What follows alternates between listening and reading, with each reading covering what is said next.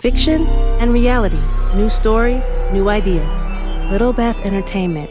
Hey, welcome to the Model Rocket Show at themodelrocketshow.com. This is your host, The Rocket Noob, and we got a new episode with Chris Michielssen, model rocket builder extraordinaire. He builds models for Estes and Quest. He builds their show models and their display models and their catalog models, really, which is pretty cool. He writes a blog called The Model Rocket Building Blog, which if you haven't checked it out, you really owe it to yourself to do so because he's got a lot of tips on there. He's been building rockets for years, and he can help you build some really nice-looking model rockets. And I know what some of you are thinking, Noob, what happened to the old the Field Notes 2020 episodes we were listening to? Well, guys, I loaded up part 2, all the audio I had recorded, everything I had done in the second half of the year, last year, as far as launches, and I had over 8 hours of audio. And I don't know, maybe 8 hours doesn't sound like that much to cut down, but I had to listen to all of it. It was a lot of just me walking around, crunch, crunch, crunch. And so I loaded it up. I was chopping, I was cutting.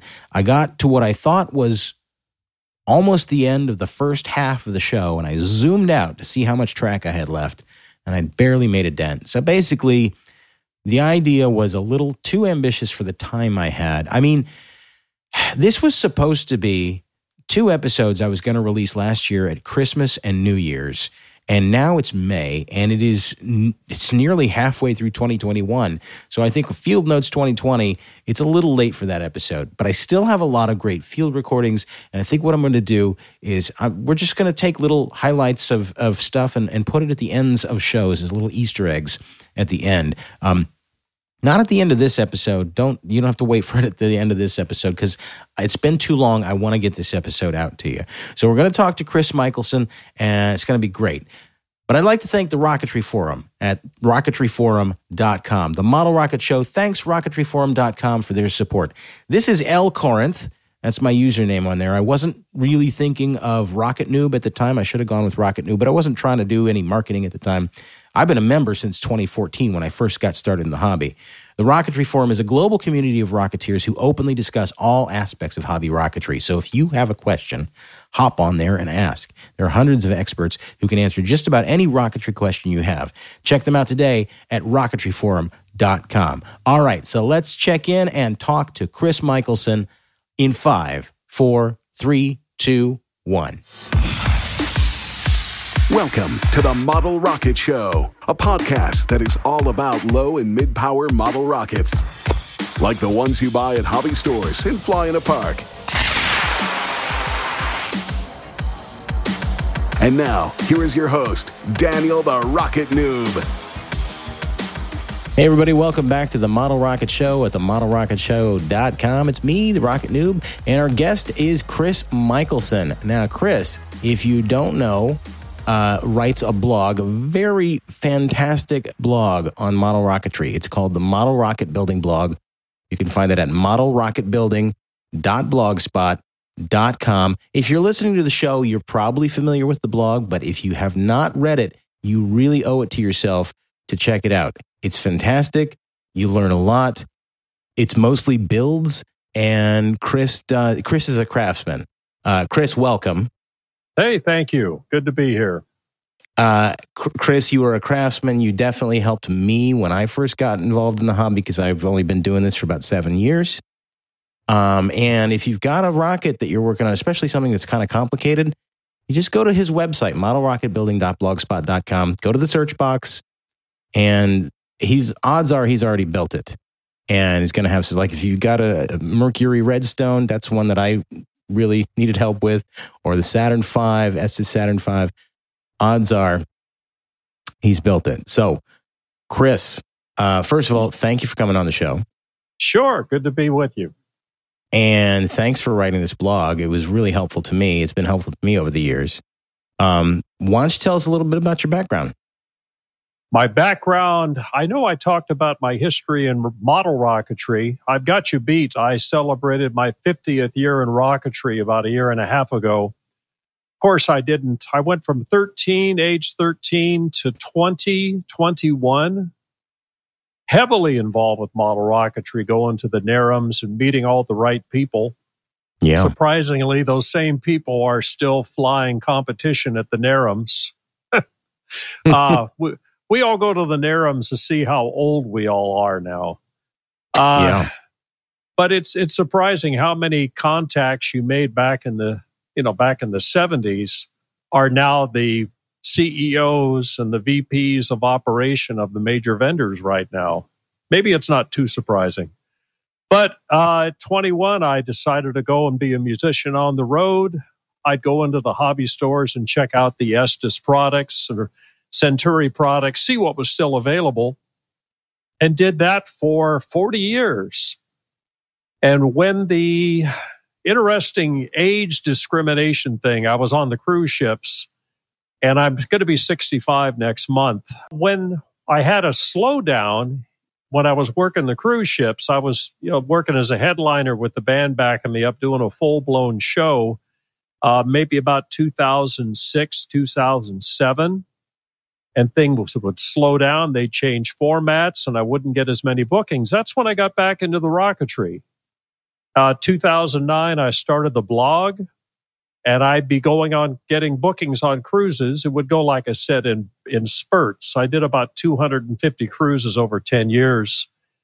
I would build cardstock models up in my room because I'd been to every port in the Caribbean, so the rocketry kind of kept me going, and I would try and do posts dealing with very slow internets on the ships. And a couple years ago, I just said to heck with it. I was tired of trying to book the act and trying to they're going with younger and younger entertainers. Yeah. And I just decided to go with the rocketry full time. And I haven't touched a banjo in 3 years. I play a lot of piano, and I build a lot of rockets right now. I'm a single guy, so my kitchen table is where I build my rockets. I always see these very fancy, clean workshops, where guys have got every little bottle and can of paint, and it's marked with a Dymo letter maker. Well, they couldn't identify with my kitchen table. Well, how many rockets do those guys actually build? I think those are... Do you want to know? I mentioned this to CG when we were testing microphones. Right now, I've probably built 35 models, maybe 30 models for Estes. Yeah. And I've started building for Quest maybe in February. I've done 2 blocks of kits for Quest. The Estes rockets, I just built 2 of the dark ones, which is the one that's kind of a conical shape. It looks like the X-24 bug, the old Centuri lifting body.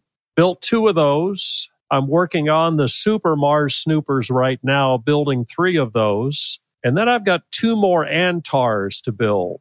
And I don't know where those are going. I built 4 Antars already. The Antar is going to be featured on the blog, the whole build, step by step. Plus, I'm going to make available to my Patreon supporters a masking pattern and also a decal placement pattern, which is really needed in the kit. I mean, you could do it without it, but it will help. Yeah. So as soon as Estes releases the Antar, which should be any day, I believe, I'll start the build on the blog. So I've got 3 Mars Snoopers. The first 2, the lifting body looking ones, the dark ones already went out, and they've been received by Estes. The Mars Snoopers are in progress, and I got an order from Quest for 18 builds. Wow. Yeah, so I've got like 3 of those Cobalts. I build 1 is for catalog and 2 for flight.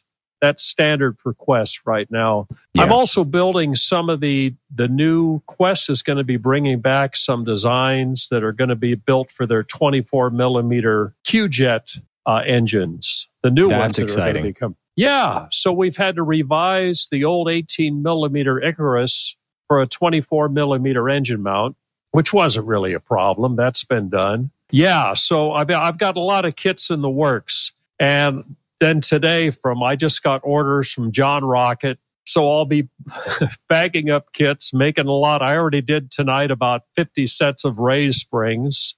So I actually go from about 10 in the morning until 12 o'clock at night building kit production. It's just me. Yeah. And it's to the point it took 10 years for Auto Rockets to get to the point where it's almost to where I would have to rent some space for all the inventory and have somebody working with me on it. And I don't know if I'm going to go that route or not. I may have to cut the product line down. So, yeah, it's been an interesting day. I've got plans for other kits. I've got the F-18 Hornet Auto Rockets I should be bringing out, but I can't have enough time to work on the instructions. You kind of slipped into Auto Rockets here. So let's go ahead and talk about that. So Auto Rockets is your personal line of kits. Right. Your little model rocket company. And let's just go ahead and give the website for that too. It's Auto Rockets, which is ODDL Rockets, like odd little rockets, I assume. Well, it was like taking the word model rockets, dropping the M and adding a D. So they're model rockets, but they're odd. So it's oddle. There's no apostrophe in the website address.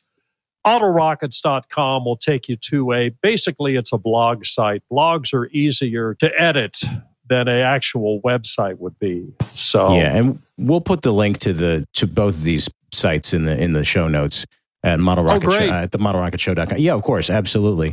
So tell us about, first of all, why did you start Auto Rockets? What did you want to do different, and what makes two of the probably the most iconic ones you do are the Little Green Man and Pegasus, which is a flying pig. Great, funny, humorous rockets. But you have a number of them. You've had some Goonies. I think you've got a birdie, like a shuttlecock birdie, and now some planes. So tell us what made you want to do that, and how has it gone, and what makes Auto Rockets different from other companies? Yeah, they've got to be models that are out of the ordinary. It's not a 3-fin nose cone rocket. Even our breakaway kit, which is based kind of on the Estes Wacky Wiggler, only mine, the connections are stronger on my breakaway. It looks like a 3-fin nose cone rocket going up, but when at the ejection charge, it breaks into 6 separate sections that serpentine down to the ground, and it falls horizontally. It's weighted such that it won't come down nose or fins first. It lands on its side. So it does serpentine on the way down. The rockets that were always fun for me and always kind of raised an eyebrow if I went to a club launch were the Birdie and the Sputnik, which were two of the first 2 kits I came out with. And I always wanted to come out with the accessories that I really found helpful growing as a teenager. The Centuri had the springs that hold your rocket up on a launch rod. So I've got those being custom made for me.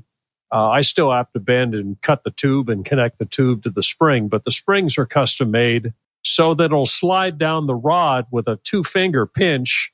But when you set a rocket on it, the weight of the rocket locks the spring onto the rod. So there's very, very tight tolerances.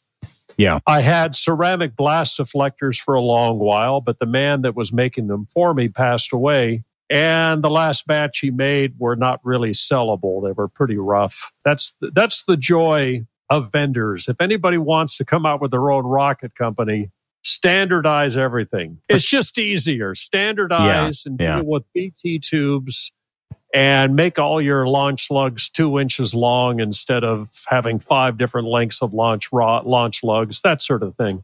Yeah. Getting back to Auto Rockets, I always hated getting down on my knees to connect up the micro clips.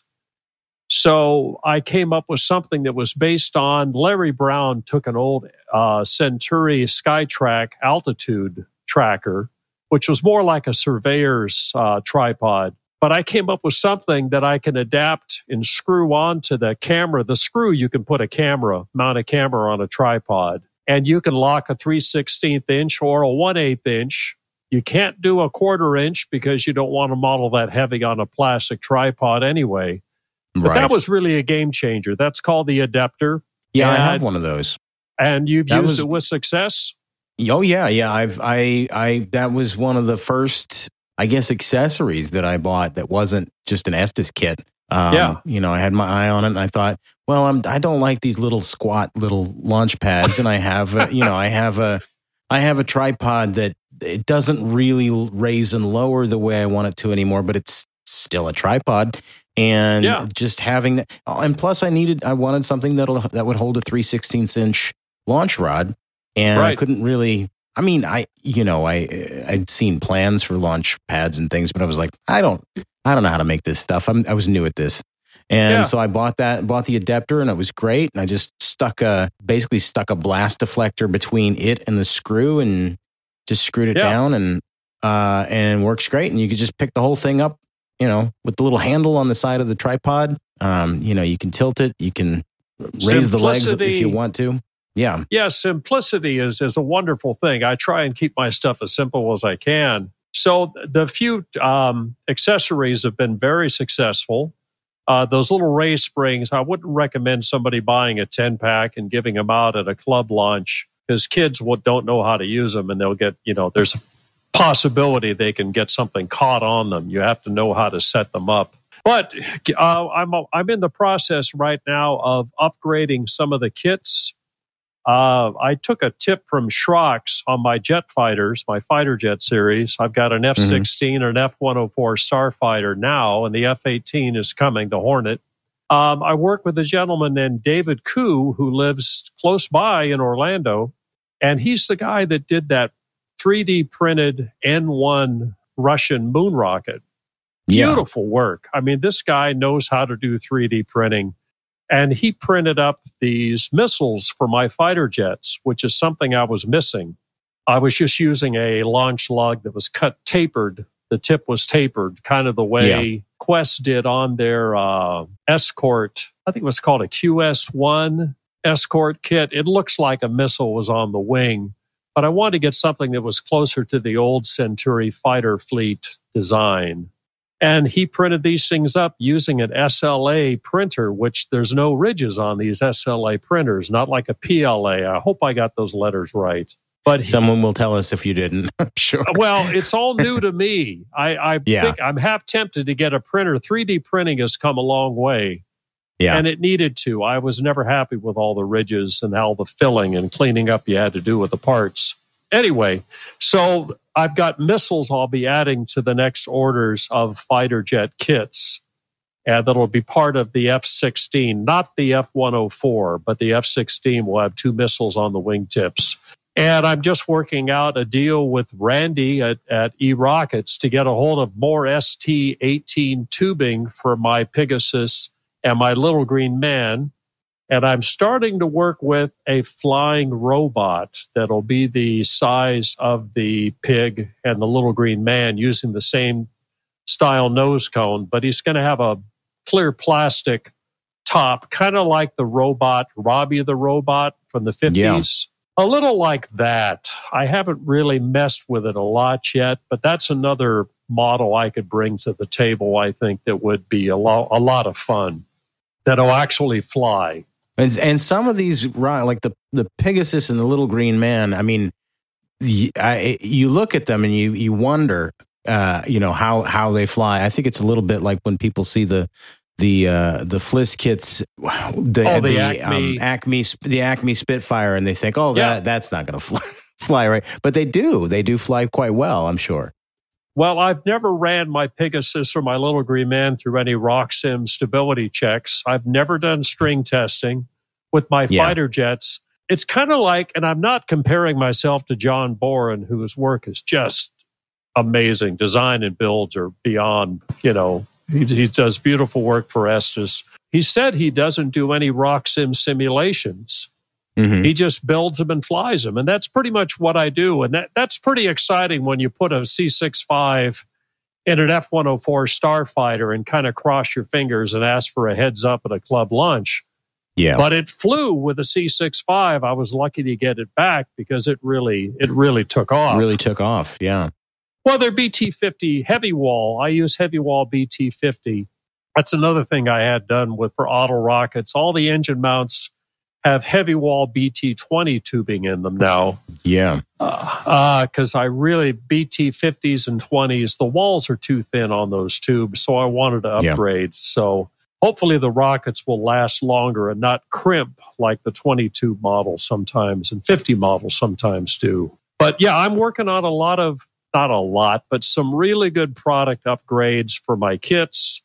I have plans for other things, but it's just a case of getting time to do it right now. Yeah.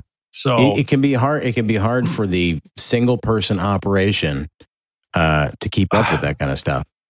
Well, I kind of know why people get in and out of the business. It's really exciting bagging up those first 20 kits. But when you get into 500 or 600, after a while, you're looking at it going, oh, criminy, here we go again. But when you see a post on Facebook where their kids have gotten into the hobby because of one of your models, or I can't believe this thing actually flew, that's what's rewarding. And to be able to build for Estes and Quest, I mean, I jokingly say that's a 13-year-old's dream come true. It really is. That's something I've always wanted to do, was work for a manufacturer. I was close back about 1976. No, it was 78, 79. I was up for consideration with R&D at Centuri with two other guys, and I didn't get the job, and that kind of set me back on a path to the banjo. Yeah. A path straight to musical hell. But it's been an interesting ride, and I've kind of come back full circle. So I really feel, I'm 64. I really feel like I'm heading into the most productive years of my life right now. Yeah. Good place to be. Yeah. I mean, it's, that sounds, building models for Estes and Quest sounds like such a cool gig. I think it's a real testament to your craftsmanship that they came to you to ask you to put these together for their catalogs or for display, for show. And I've actually at Narcon a couple of years ago, I got to see some of your kits close up. And I mean, it's one thing to see them on the internet, which I've been reading your blog for years, but it's another to actually see them in person. And some of these rockets, like, I've seen you've built the little Fliss Kits Mercury Redstone, which had all these tiny little paper transitions, and Dr. Zooch kits. That was a Dr. Zooch Saturn. Was that a Dr. Zooch? Yeah, I brought to the Saturn V, the Zooch Saturn V, which is one of my favorite builds. Yeah. Plus the Zooch Mercury Redstone. I think it was the BT50 version he came out with. Yeah, it was the 50 version. Yeah. And I just saw it and I thought, I don't know if I would want to do that, but it was beautiful. Well, it comes down to a lot of experience. Getting back to building for Estes, it is very rewarding and very flattering to be recognized. Because when you're at a club launch, people go, oh, what a nice rocket, but they don't know what went into it. Right. So it is gratifying to be asked to do that. But the problem is everything you want it to be perfect. Yeah. And it's never perfect. I mean, right. I mentioned this on the blog. I said, where the scars are, where the glue blobs are. Oh, the definitely, yeah. Personally won't know that or won't notice it unless you show them. So I just don't show anybody.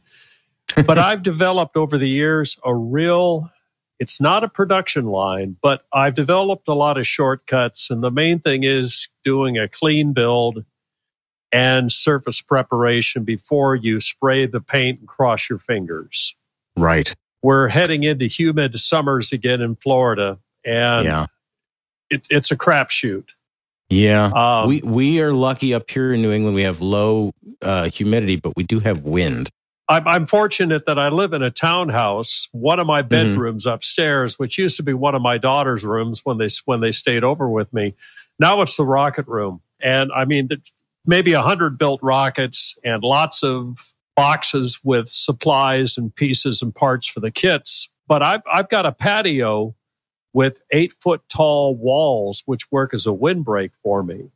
Yeah. So I can spray. I lay down a big piece of cardboard to pick up any drips because I don't want them to go on my paper bricks that I've got in my patio. Right. But I put on a mask and I pretty much just spray. Right now I'm using, and I hate to recommend paint. I love paint recommendations. So go ahead. Yeah, but they keep changing the formulas and people say, you ruined my rocket. I didn't ruin anybody's rocket. Rust-Oleum white is problematic because of the concentration of, I understand, powdered titanium in it, which makes it the bright white. And what that does is it settles. And if it settles near that intake straw at the bottom, even if they have an intake straw, whatever the intake is at the bottom of the can, that's what shoots out cottage cheese. Yeah. And if you spray that on a vacuform wrap Saturn V, you've got a lot of cleanup to do. It's a mess. Yeah. Yes, it is. I used to use Rust-Oleum 2X exclusively, and then I started getting cottage cheese. There are some colors that I really like, and then others that I will never touch. Well, I don't go near the Rust-Oleum gloss white. The Rust-Oleum metallics are very good. The word metallic is on the label, but they spray out such a fine metallic. You don't want to breathe that in. You got to wear, now that everybody has got masks, wear a mask when you spray. The Rust-Oleum metallics are very good. The Midnight Black metallic is spectacular for canopies and that sort of thing. Right now, David Siggs builds on Rocketry Forum, and he recommended to me the Krylon White Industrial Acrylic. It's not Krylon you get at Walmart, but the Krylon Industrial, you can order it through Grainger. Grainger. I'm gonna write that down, because paint has been an issue for me lately, and I actually there were a couple of formulas. I know a lot of people complain about Krylon, but there were a couple of formulas of Krylon in recent years that I've really enjoyed. And one of them was called Color Master. And now I can only find something called Color Max. And I hate it. I hate Color Max. I don't know if it's the FDA. Basically, when you buy paint at a hardware store, they're selling to a housewife that wants to spray a planter or spray her furniture for the next some summer wicker season. Furniture, yeah. Yeah, and it's not meant for rocketry. The paint, like I said, I use white. This, like I said, David Siggs, if you ever see his builds, he's a clean builder. And he recommended to me, and I thank him for it, the Krylon Industrial through Grainger. You may pay a little more, but it's not that much more. But my gosh, if it's going to save you the time and having to resand a whole model, it's well worth it. The other paint, I've been getting paint from Ace Hardware Premium Enamels. Now that I was going to say that before, let me backtrack a little bit. That Krylon Industrial has got the old style spray can fingertip sprayer, where you press down.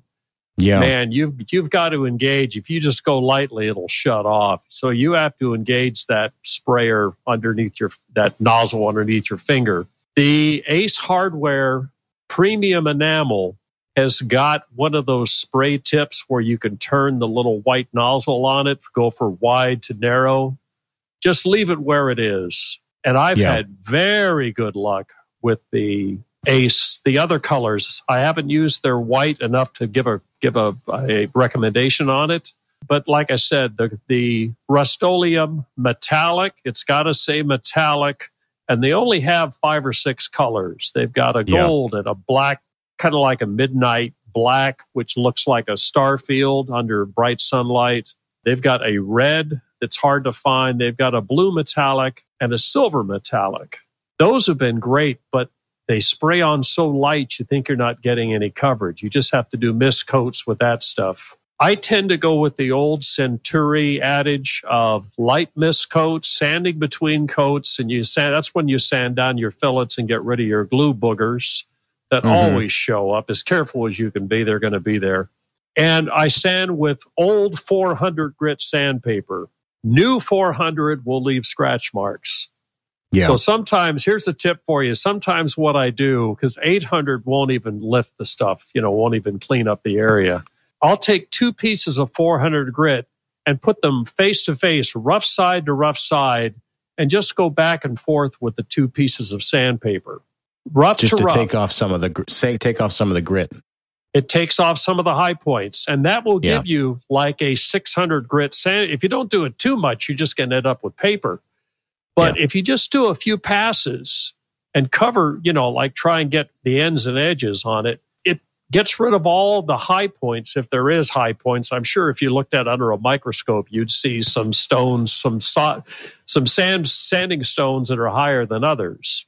Oh, definitely, but this gets rid of that, and it gives you a little finer sandpaper without getting into 800 or 1,000 or 1,200 or 15. When I was building banjos, before I would polish them out, I would go to up to 2,000 grit sandpaper, which feels like you're just hitting it with a piece of copy paper. But it's weird to think when you're sanding, you're basically just roughing up the surface finer and finer and finer. And people say, how do you get such a good finish? Well, it's surface preparation, doing a clean build, and sanding down to the equivalent of maybe a 600 grit. If you go any finer than that, the paint doesn't have a tooth to hold it, to hold on the surface. And that's when you spray and you lift up your masking tape and you might pull up paint. I would say 400. An old piece of 400 grit is real good. And my big tip that I've mentioned 10 times, I repeat myself on the blog because I'm a guy and I finally understand the rules, like when I was married for 18 years, that if I hear it the fourth time, I might go, oh, okay, typical guy. So I repeat stuff on the blog. But if you get one of these soft wire brushes and run it under water, and you can clean all that buildup off your sandpaper. And that's where you get the sandpaper that's good to sand between paint sprayings. Where were we at? Well, I get off. Well, and it's not also with a blog. I mean, I haven't really published anything on my blog in a long time. I just haven't felt like writing, I guess. But I always found that you never know if somebody's reading one entry, they're not necessarily going to have read the whole thing. So it's really, especially if you're writing for beginners, or writing to give people advice, it's good to repeat those things because they don't know, even if it is somewhere else on your blog, they're not going to know where to find it, and they may not have seen it. So I always find that kind of stuff really helpful. Well, I've been doing at least one blog post, sometimes 2 posts a day for over 10 years, and that's a lot of posts. Yeah, and there's a lot to read on there. Well, it's almost too much. It's kind of overwhelming. I'm taking a jazz piano course right now, and this guy's got so many courses available, I don't know where to start. But hopefully with the blog, you can do a search and come up with something. But the builds are always from finished model, scrolling back to beginning. And that's just the way the blogs are set up. The blog's got a symbiotic, that's the word I always forget, a symbiotic relationship with Auto Rockets and doing custom builds for other vendors and customers. So one thing supports another.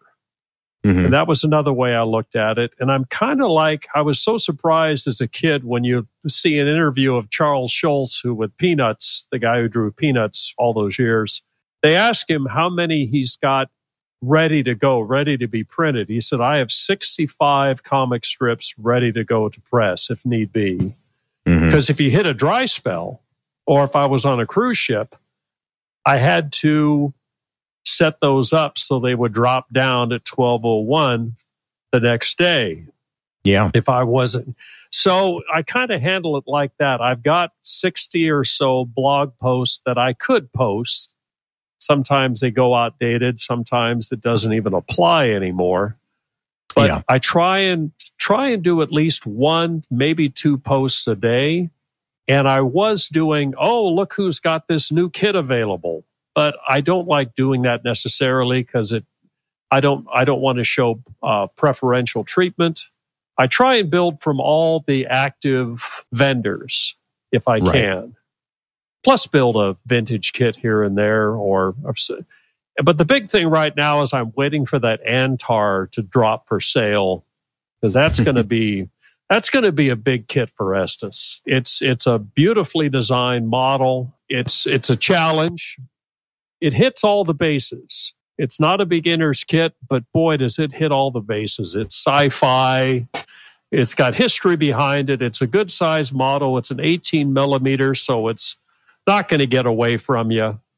And it's just a sharp looking model with an interesting paint pattern. I think it's going to be big. And as soon as they say it's for sale, you'll see it on the blog. So Yeah. I'm looking at a picture of it right now. It's pretty cool. yeah, painting that, look at the wing on it. It's got that. Yeah. And here's your tip of the day. And I mentioned this on the blog.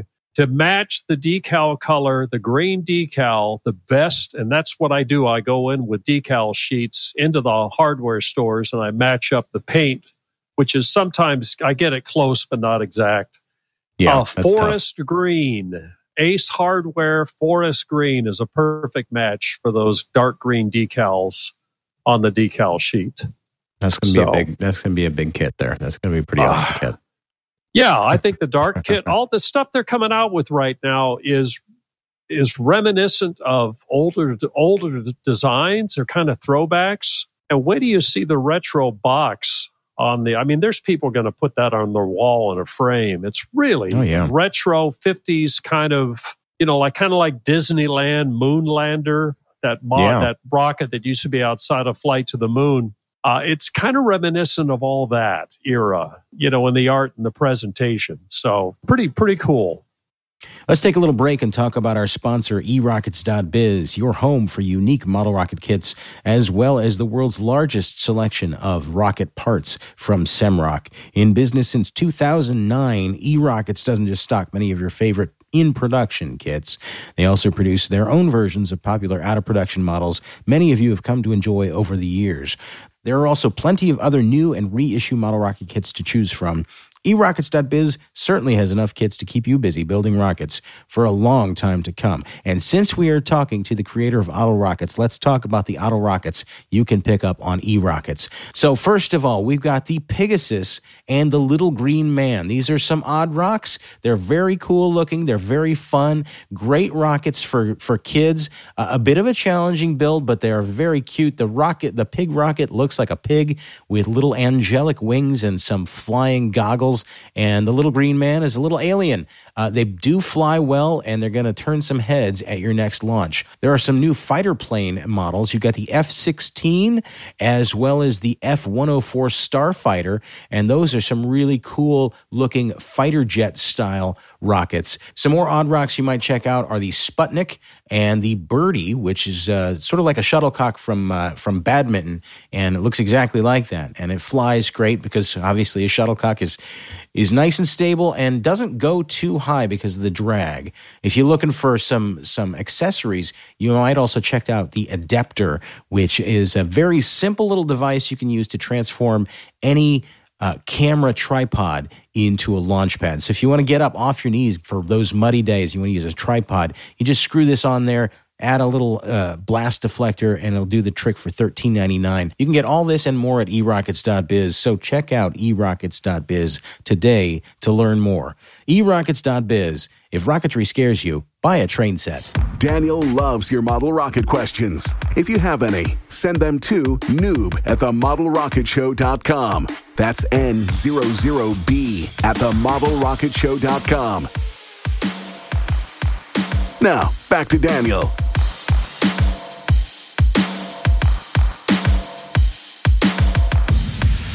Have you ever had a build that just wouldn't go right for you? Yeah. Dumb question. No, I hate it on the blog if I'm building something and I throw in the towel. There's the old Estes Klingon ship. They came out with an Enterprise, and the Enterprise had this big tube off the front end of it. It was horrible. I shouldn't say it was horrible. It was a nice display model, and I could see why they did it the way they did. It was vacuum formed for, of course, weight and detail. But I used to build, before I started building for the vendors, I used to build two models. I'd keep one and I'd sell one on eBay. But I was building two. I got a hold of two of the old boxed Estes Klingon ship, whatever they call that thing. And between body tube fits and vacuum form part fits around curved parts and balsa, and I honestly threw in the towel and I said, I wonder if this is going to be worth the effort. And I built it when I was in my late teens. I remember building that thing. And I built an Enterprise, but I don't have them now to see how well I built them. Right. That one I threw in the towel. There's one that I would love to build, but is the Altera N1, which looks like a big cardstock N1 moon rocket, the Russian one that I mentioned. David Koo has got his 3D printed one. This is one that was built with all cardstock shrouds. It's going to be it's a tough build.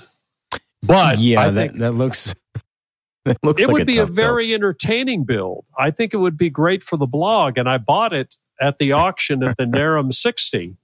It's the only thing I bought at Narum, but it's one of those ones I'm just going to have a clean kitchen table and a lot of time and maybe a new flash card in my camera. And to answer any people say, why don't you do video? Because I'd have to set up a studio setting. Yeah. I would have to do video editing. You'd have to have different cameras that set at different angles and A/B switching. And Tim Van Milligan does it beautifully. And it's a nice production.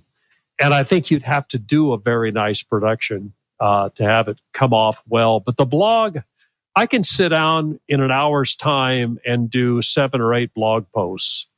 Photo editing, composite photographs, picture in picture. I've gotten very quick at blogging. I know it's old school to blog, but it's a whole lot easier than video. Yeah. Yeah, I've tried to shoot build videos and they went well up to a certain point, and then I just things were out of frame, and I'd already finished building what I built, and I was like, well, I'm not going to build another one. I'm not going to sit here and readjust my camera, and and I only had one camera at the time, and I'm trying to work on setting things up now so that I can do that kind of stuff. But it takes a lot more time. Yeah. And you have to do multiple takes, or else it's just a single static shot that most people aren't going to want to watch. And if you get your arm in the way, then you miss some key part of the build. And that's what happened when I was doing tube fill. I was doing tube spiral filling for this rocket. I was videotaping the whole thing, and I was posting everything to YouTube, and then I was like, and here's how you fill in the tube spirals. And I did that, and my stupid head was in the way the whole time. I had this camera set up so that you could look down at my workspace. I was really proud of the way I had set up this rig that I could shoot straight down. And so I'm like doing this, and then I watched the whole thing, and then you just see the back of my head the whole time. And I was like, I'm not going to finish this. People take it for granted. I do I do and appreciate my Patreon support, and I've got advertising on the blog to help, pitch in, because I don't make a lot of money from the Estes and Quest builds. I don't ask a lot because I know there's going to be models broken up in transit, and I don't have to. I'm in a good place, lifestyle wise and income wise. I'm okay, and I'm just doing it for fun. And this is kind of my job. But I do invite Patreon support and advertiser support. Makes all the difference. And I know I've got, like I said, with this Antar, you're going to want that masking and decal placement templates to make your build much easier. Because, boy, I find if I'm sitting and swearing at a rocket, it's a hard build. It's like when you're masking a Saturn V or a Saturn 1B. Into about 4 hours, that's when I'm swearing at the model, and that's when I've got to set it down. So you will need to save yourself that and don't have to explain to your kids what words you just said. You are going to want the masking templates. So it's an adventure. It's gone from a part-time thing to a full-time. I mean, beyond full-time, more than 8 hours a day. But it's still enjoyable. I still love going to a club launch and seeing one of my auto rockets. You always kind of wince, like, I hope this goes well. And when they fly successfully, you breathe that sigh of relief, and you realize why you're doing it. So it's a lot of fun. I may be doing some instructions. I was very fortunate as a teenager to be an understudy to a paste up and graphic artist in a print shop, so I've got a good graphic arts background. I might be doing some instruction work for Quest for some models they're going to be bringing back. I can't see anything more than that, except the ones that they're, I mentioned the Icarus. That was already posted that they're bringing that one back. Quest is coming out with new packaging. They're updating a lot of their product to go along with their new Q-Jet composite engines. Have you launched a composite yet? Oh yeah, I've launched some a couple of Q-Jets. I've done Aerotech and Cesaroni, and I love them. I managed to get a hold of some old Quest black powder motors, which I was really happy about because did you get the Chinese or the German made? Did they have the beige nozzles? I'm pretty sure they were. Pretty sure they were Chinese made. If they have a but white I'd label, never. If they have the white label and the beige nozzles, they're Chinese made. They're kind of sooty, but boy, they're loud.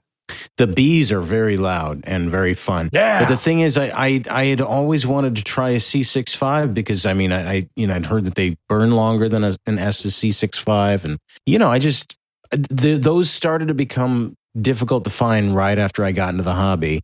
And I had found a website that had some, and I didn't think they were going to be gone, and I bookmarked it, and eventually I was like, I'm going to buy some of those, and they were gone. And I like black powder motors. I like that you can stage them, but staging them is very easy, right? Which I enjoy doing, and it's more complicated with composites. Composites are a lot of fun. And I'm glad we've got both. But I would never. That was interesting. In my conversation with Dane Bowles last night, he said because of the new composite engines, they had to take out the two-stage Quest kits out of the catalog. Yeah. Which I didn't even realize. Of course, I know you can't stage composites, but they couldn't very easily have two-stage kits because they want to promote their engine use as opposed to buying an Estes engine. No, I go back to composites. I've actually got some E24/7 Enerjet engines upstairs in a box. Yeah. And people say, oh, you fly composite. I was flying composites back in 1975 or whatever they came out, which basically scared the hell out of me. It was exciting. I flew them in the Nike Smoke, the Enerjet Nike Smoke. And one of the features on the Nike Smoke was you loaded up it had a pitot tube. They had a BT5 tube that ran down the inside. You cut off the end of the Nike Smoke nose cone. Mm-hmm. And supposedly it would intake and compress the air inside the nose cone and blow talcum powder out the side of one of those shield-shaped covers on the nose cone, which you opened up. And what basically happened to me was, I loaded up the talcum powder and stuck it on the launcher. I had my Enerjet, my heavy-duty wooden Centuri launcher back then. I think it was an LIA 77. And I launched my Enerjet engine, and all the smoke blew out of the nose cone in the first 50 feet of flight. And I'm sitting there in a cloud of white dust, and I couldn't even follow the rocket. It was like, where the hell did the rocket go? When Estes came out with their BT60 base Nike Smoke a few years ago, it's on the blog. I cored out the inside of the body and tried to match the old Enerjet. And I launched it with the B64, and it didn't even push the smoke out the side. Yeah. You may have to have a C5. I was going to say, regarding those old Chinese, there was somebody that did thrust some sort of analysis and found out, and I've launched those B64s, and they were more powerful than the Estes B64s. Yeah. The C65s were long burning. I guess they burned for like 4 seconds. You couldn't put them in a heavy model. Right. They're lower thrust, and so, Yeah, and you deal with, if you're dealing with one of the Schrocks, like a Schrock Stiletto, and the website said C65s are okay, and you put a Quest Chinese C65 in there, the rocket was lucky to get 20 feet in the air and fall back to the ground. But with the right rocket, those things were incredible. There's a friend of mine, Astron Mike, who does these really neat Depron, I think it's Depron foam wing boost gliders, pop pod boost gliders. And he gets these incredible, lazy, long duration glides. He loved those Quest long burn C engines. He used those all the time. Bought them in bulk, I understand. So, yeah, I'm pretty fortunate to have clubs and a lot of rocketry friends. I think we do it more for we go out to launch rockets, but we also get together for lunch afterwards and talk more rockets and drive their wives nuts that show up for the rocket launch. You know, how some much of can us you take? for some of us, that's the main reason we go. So I always had a running joke. I've done some dating on Match.com. Well, if I met a girl on Match and it got to dating over a couple months' time, I'd have her over my place for a movie night or whatever, and she'd ask for a tour of the place. Well, I have to clean off the kitchen table, of course, and get rid of all the rocket junk. And if she got upstairs and saw, of course, the guest bedroom and the guest bath, but if she didn't run from the rocket room screaming, I knew this one girl might work out. I took one date to a rocket launch up at NEFAR, club launch, and I launched 2 rockets, low power, and she's watching the high power stuff and was impressed by all of it. But I knew it wouldn't work out when she said, "How long do you normally stay at these launches?" And we were only there for 45 minutes at that point. Yeah. And I said, "Oh, we could head home now." And she goes, "Oh, good. I've got some things I've got to do." And that didn't last. Well, fortunately, Mrs. Noob puts up with my rocketry pretty well. She's not that into. She does like to go occasionally, and she's really good at holding a camera. She's great with a camera. Oh, she's good at with video. She's good at tracking a rocket, not losing it in frame. And I used to be, and I've gotten worse at it, and so she hasn't come along with me for a while. So I have no decent launch footage for the last year and a half, 2 years. Well, to see me at the schoolyard with my launcher set up, my tripod, I set up and I put my camera. I've got an SLR, a 35. Well, it's not a 35 millimeter anymore, but it's an SLR and it shoots 7 frames per second in burst mode. Yeah. And I'd love to get one that would do 12 frames per second, but they want $1,000 for them. And this was a $400 camera. But I can set the shutter speed at 25/100ths of a second and usually capture something. So when I hit one, I've got the launch controller in my right hand and the camera in my left. No, it's the other way around. Camera in my right hand. And what I say out loud to myself, because there's nobody there, because they think I was nuts, but I'll do 3, 2, 1. I press down the shutter. It starts firing. And on launch, I press and hold the button and I just cross my fingers. But there's 20 shots taken and I may get one out of it. Yeah, but I don't do any video because video, you don't get the resolution you normally would with a camera. Right. So, yeah, and then you got to do video editing. There are a few cameras that I've looked at that they'll shoot in 4K and they have the option of selecting a frame from the 4K as a still, which I think that most of the ones that I looked at were a little more than I wanted to spend. Yeah. I do have a camera coming it's a new action camera. It's called a Insta360 Go 2. And about 3-4 weeks ago, all of these photography YouTubers that I follow on exactly the same day, they all featured this camera. It's this tiny little camera that has really nice resolution, and you can strap it to things. Like you can actually there's a little mount that you can strap it to the strap on a baseball cap that you turn backwards on your head. Yeah. And it's got really good stabilization. And so what I'm hoping to do is I'm hoping that just by my watching a launch with that camera on my forehead, and it's really small, just by watching that launch, that I might be able to actually keep things in frame. Wow. And I'm pretty excited about it. The stabilization, it has a feature called Horizon Lock, which means no matter which way you turn the camera, it stays straight. And I even saw a demonstration where somebody attached one to the wheel of a car, and somebody walked along next to the car as the car was rolling. And despite the fact that the camera was turning over and over and over with the wheel of the car, the footage stayed rock steady.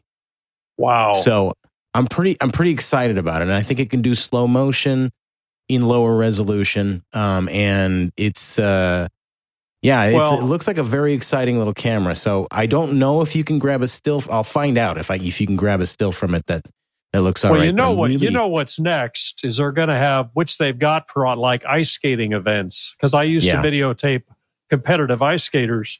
Mm-hmm. But now they've got cameras that will follow a beacon that the ice skater puts on. Yeah. And the camera is following it, as motorized and stabilized, and follows every move. So you don't have somebody jumping out of frame. With ice skating, you've got to anticipate where it's going to go. And with model rockets or any other rockets, you've got to be pretty quick on the uptake when they're going into their boost phase. It's easier but even when they blow a parachute, it's like, okay, where is it in frame? Okay, got it back. Yeah. It's really tough to follow. So I think that idea that following it with your brim of your hat, following your safe movement as your head is going is going to make it much easier. Yeah, I'm pretty excited to try it out. Years ago, I had a Camrock and got one picture that was sort of okay, the single shot Camrock. Mm-hmm. I had a Cinerock, and I do still have a 16 millimeter that I think I transferred over to CD, but I only did one. And that was on a single stage Omega. And it did turn out, you can see me down there with my 63 Plymouth Rambler that I had connected up to the car battery to launch it. And I did get a whole view of the Monterey Bay when I lived in California back then, which is pretty exciting. So that was successful. I'm curious about the new Estes Astrocam, which looks to be a pretty good resolution for such a small little, pen camera. Yeah, I have seen some video and even some frame grabs that look pretty decent for that little camera. The rocket itself, I'm not that crazy about. I'm just not that crazy about ready to fly rockets. But I imagine if it's the right BT size, you could build one, or you could put it on a different kit if you wanted to. That's really what market they're going for. I mean, Estes is always, you got to figure that if you sell 5 starter kits, 1 out of those 5 is going to go back and buy more engines and different rockets. Yeah. And I can totally understand their marketing on it. The tube, I understand. I don't have the model, but if it's one of those pre-colored tubes, they tend to be they feel a little thinner than a BT50, but all you got to do is buy a BT50H, and you've got a really solid model to launch that thing with. Yeah. I don't know if they're going to offer the camera separately down the road. I haven't heard anything one way or the other on it, but I think it's a good platform and a good vehicle for it. And of course, the nose cone. When you see the Mars Snooper, I could tell you this much, there are some brand new nose cones in the Mars Snooper kit. And it's an incredible expense to come up with these molds, because I've checked into it, for custom nose cones.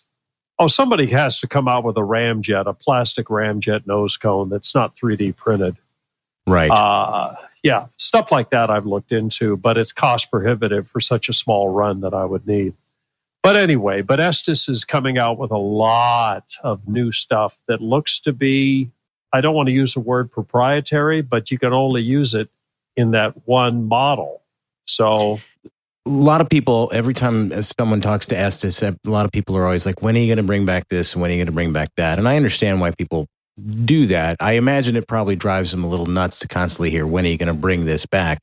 Because, they have to go into the future. It's not just about pleasing the old timers. It's also about bringing in new blood. But I tell you what, if they put a digital camera on a bring back of the Cinerock that thing would probably just take off like lightning. Everybody's got their favorite rocket. When I got back into the hobby, one of the first rockets I bought from Semrock was the Centuri Javelin. That was my first model rocket. Yeah. And I had to have my first rocket. It still sits on the shelf, has never been flown. Everybody's got their favorite. If you bring back a model like the new one, the Super Mars Snooper, it's going to satisfy the guys that are 50 and up that built this model when they were in their teens. Plus, it's going to be a good size and a fun build. It's not an easy build by any stretch. It's not a beginner build, I should say, but it's also going to satisfy people looking for something that looks space agey, 50s, 60s space agey. I can totally understand bringing back the Saturn 1B in the 1/100th scale format, because it matches the Saturn V they've had out since, 1969.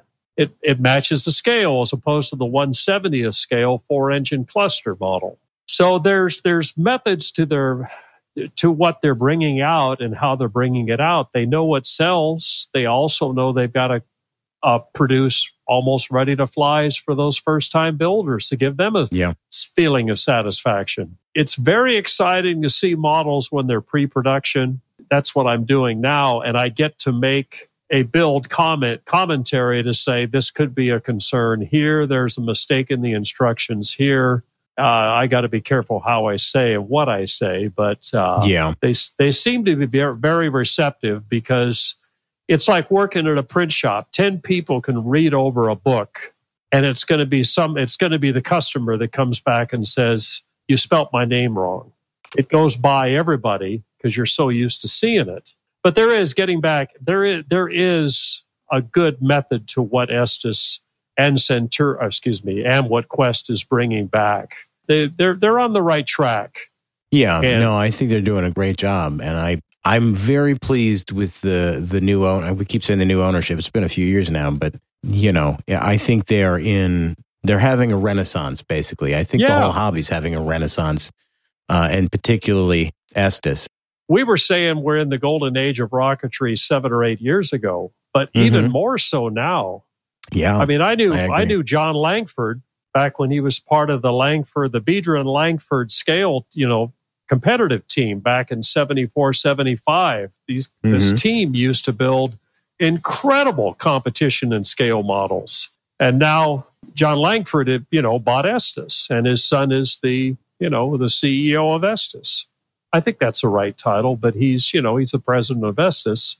And Bill Stein, is CEO or vice president. I don't know the titles. I should have had Bill's card pulled out here. But I knew all these guys in passing way back when. And they are heading into, with the reintroduction of the C5-3 engine, which is needed. It's great. Yeah, bigger models, heavier models need that extra impulse at boost. At ignition. And there's more fun stuff on the way, as I understand. So keep your eyes out. Keep an eye on the web pages and the websites, because we're really heading into, I think, the new golden age. I agree. I wasn't there for the last one, but just the things that are available to do. I mean, tiny little electronic altimeters instead of using an Altitrack or theodolites for tracking, and the wide variety of composite motors, and I think this and little tiny cameras that you can just tape to the side of the rocket if you want to. Yeah, the 808s, I used them all the time. Yeah, I think they're great, and I think it is really. And it is a golden age. And personally, I try to, without being obnoxious about it, I try to tell people about this hobby if the opportunity presents itself, people who are not involved in the hobby, because I think model rocketry used to have a higher visibility in the general public during the 60s and 70s and maybe the 80s. And myself, when I discovered that this hobby was still around, I thought it had gone extinct. I didn't think it existed anymore. And I'll tell you an interesting story. When I was at NARAM 60, which was the last NARAM I went to, and which was the one to go to because the Peasters were there. Vern and Glita Estes were there. I mean, everybody that was in the hobby way back when was there. Yeah. And it was a great chance to rekindle old friendships. And weren't you the guy that did such and such? I mean, you talk to a guy and realize you're chatting with Larry Ranger, the guy that designed the Sky Slash and the Falcon for Estes. It was just a kick. Yeah. Anyway, when I was there, I bought my Estes ball cap with the Estes logo on the front. And I wear it occasionally. It's not something I didn't I didn't boast that I was building rockets and playing a banjo in high school, because I never would have been able to talk to a girl beyond 5 minutes. You know, they would have looked at me as a banjo playing rocket nerd. Oh, boy. Now I wear the hat, and I could care less what anybody thinks about what I did for a living and that I fly rockets. Well, I went to a podiatrist, and the podiatrist says, that logo looks really familiar. And I said, oh, that's Estes model rockets. And he goes, are they still around? I said, yeah. And I gave him my card with a couple web addresses on it. And he went out with his son. He was probably 50 something. He went out with his son, and they came to club launches. And I went back for a return appointment, and he didn't charge me for the appointment. So there's some of that. And the same thing happened when I went to a dermatologist one time. And she said, no, thanks for all no charge. This has been a lot of fun, because I went to your website and looked up and saw your pig rockets, and we're going to order a pig. And, and so rocketry is kind of paying for itself now, which is exciting. And it's amazing, just that hat, how many people, put two and two together, and it starts up a conversation, and it's opened up the door to a lot more people getting back in the hobby. So I'm in the same situation. I don't ever talk about what my actual day job is on the show, but I'll just say I'm required to wear a hat. I have to wear a hat, which is kind of a new thing. And I wear my Estes hat. I actually have two of them. One of them is I have the good one, which is nice and clean, and I have the old beat up one. So the good one is for weddings, bar mitzvahs. It's my formal hat, and then I have the casual hat. But I wear it every day, and about once every week or two, somebody says, "Hey, I used to do that," or Is that the rocket thing? And so then we get to have a conversation about it. And, I actually, it's funny because I need to print up some cards because I want to give people, I say, yeah, you can just Google me. I'm like, I do a podcast called The Model Rocket Show. Or you can just look up Rocket Noob and you should find me, whatever. But I need to print up some cards because I really want to get more people aware of the hobby. And I have plans when things are a little less crazy with COVID and everything to build a display for the local library on model rocketry. And, it's beneficial to us in the hobby, and it's beneficial to other people to have the hobby be more visible. I mean, for one thing, we have a really excellent safety record. I was just going to say that's the one thing we have to stress in the displays, that it's a safe hobby if following the safety code. Exactly. It's a safe hobby. We have 60 plus years of an excellent safety record. And I think back in the 60s and 70s, you would if you go to a park, you launch some model rockets, people knew what model rocketry was. And even if they didn't do it themselves, it was no big deal. Well, these days, it's sort of an invisible hobby. And I've heard the occasional story of, somebody goes to the park with their kids and flies model rockets, and some neighbor thinks, doesn't know what's... Yeah, and calls the police, and the police show up, and they don't know what you're doing, and they don't know if it's legal or illegal, and it's a whole mess. And it's like, I've looked up we have a lot of parks where I live right now. I've looked up the local statutes. There's nothing about model rocketry on there. Until you show up. Until I show up, right? So I don't want to be. What I want to do is I want to make people in my community. I want to first of all get to know people, because it's hard to get to know people around here. I want to make people aware through the library, through just interpersonal connections of what's going on, and what this hobby is and how it's safe and everything, so that at some point I can go to a park and I don't get the cops called on me, and then have the city council say no model rockets in this town. Because one thing I do carry with me when I re-up the NAR, and you can, if anybody got away from the hobby for years like I did and back into it, you could request your old NAR number. You don't have, if you don't, they'll assign you the new number, which are up in the 100 and 20,000th now. And my old NAR number is 19,086, 19086. But when I re-upped, they sent out a flyer that explained what the NAR is and the insurance, and I folded that in two and stick it in my launch box. And one day I was at the schoolyard. I go out at 7 a.m. before the wind picks up. And I'm launching little A83s and maybe a B64 and a Big Bertha style model. Nothing that goes that high, but just to keep things active and give you something to talk about on the blog. And the police rolled up. I thought, oh, crap, here it comes. And the guy came over and said, oh, you're launching some rockets. And I said, yeah. He goes, yeah, I used to do this years ago. And I pulled out my NAR information. I said, yeah, I'm following the safety code. I've got, a couple $1 million of insurance provided through the NAR. This property is owned by the Homeowners Association, which I contribute to. I'm not coming in from the outside. I live in the neighborhood. And I said, hey, do you want to launch one? He said, can I? So it got me through that, the one time when the police came out. And I can't blame people, but I'm thinking, here I am launching a little rocket with a parachute. And 4th of July and New Year's, there's people launching these illegal fireworks, and nobody gets called on those, just banging and booming till 1:30 in the morning. So there's a little hypocrisy there, but I think when people are unaware of this hobby and unaware of the safety record of the hobby, it looks crazy if you're not familiar with it. These things fly fast, they fly high. They use fire, we know that it's safe. We know that it's a hobby that was created for children. But if you're not familiar with it, that's why I think it's beneficial to us to spread awareness. Now, where I used to live back in Bloomington, Indiana, I knew everybody. I knew the mayor. I knew the deputy mayor. I knew police officers and firefighters, and that no one was going to call the police if I went launching model rockets in Bloomington, which is not that different from Newton where I live. I mean, there are some differences, obviously, but nobody knows me here. And in Newton, it's illegal to throw a snowball in a park.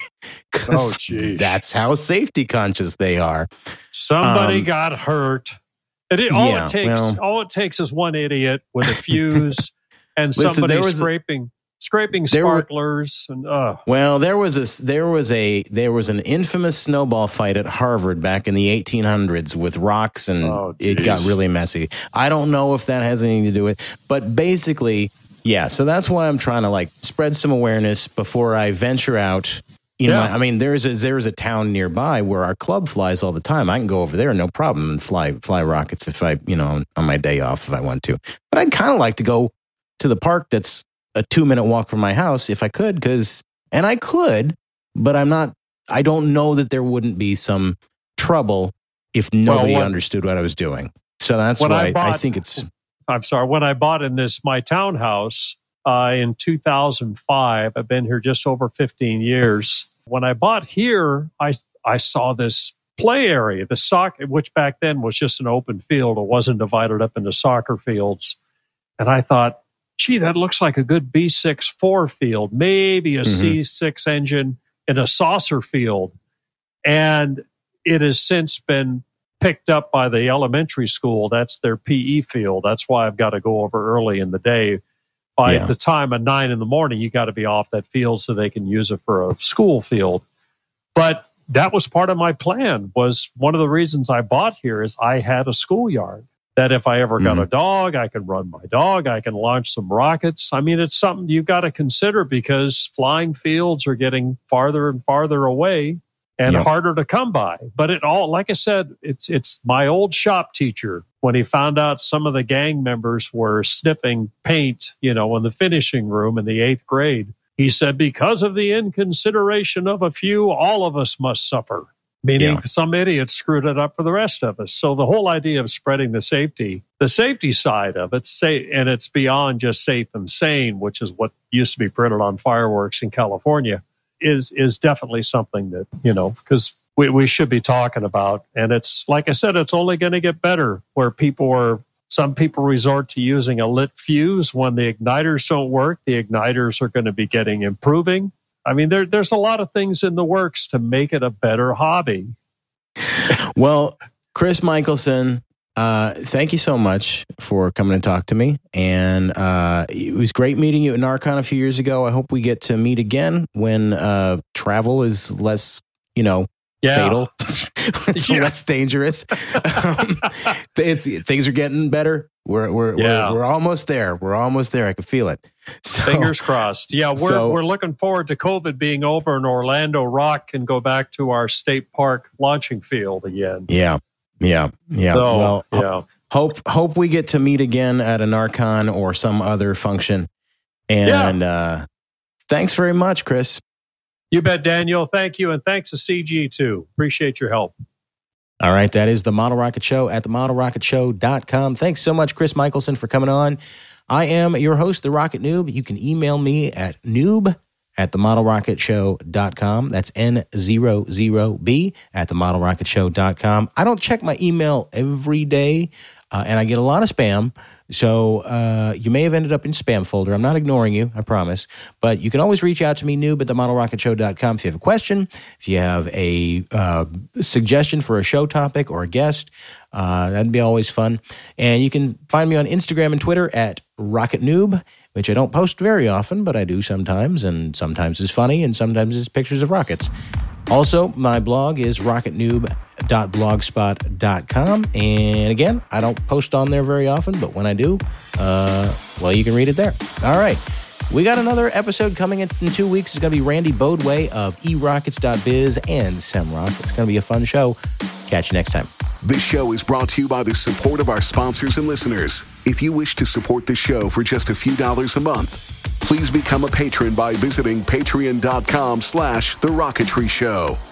Don't forget to check out our sister show, therocketry.show.com, a program that is all about advanced and high-power rocketry. The views and opinions expressed on these programs are those of the participants and do not necessarily reflect those of Little Beth Entertainment or its sponsors.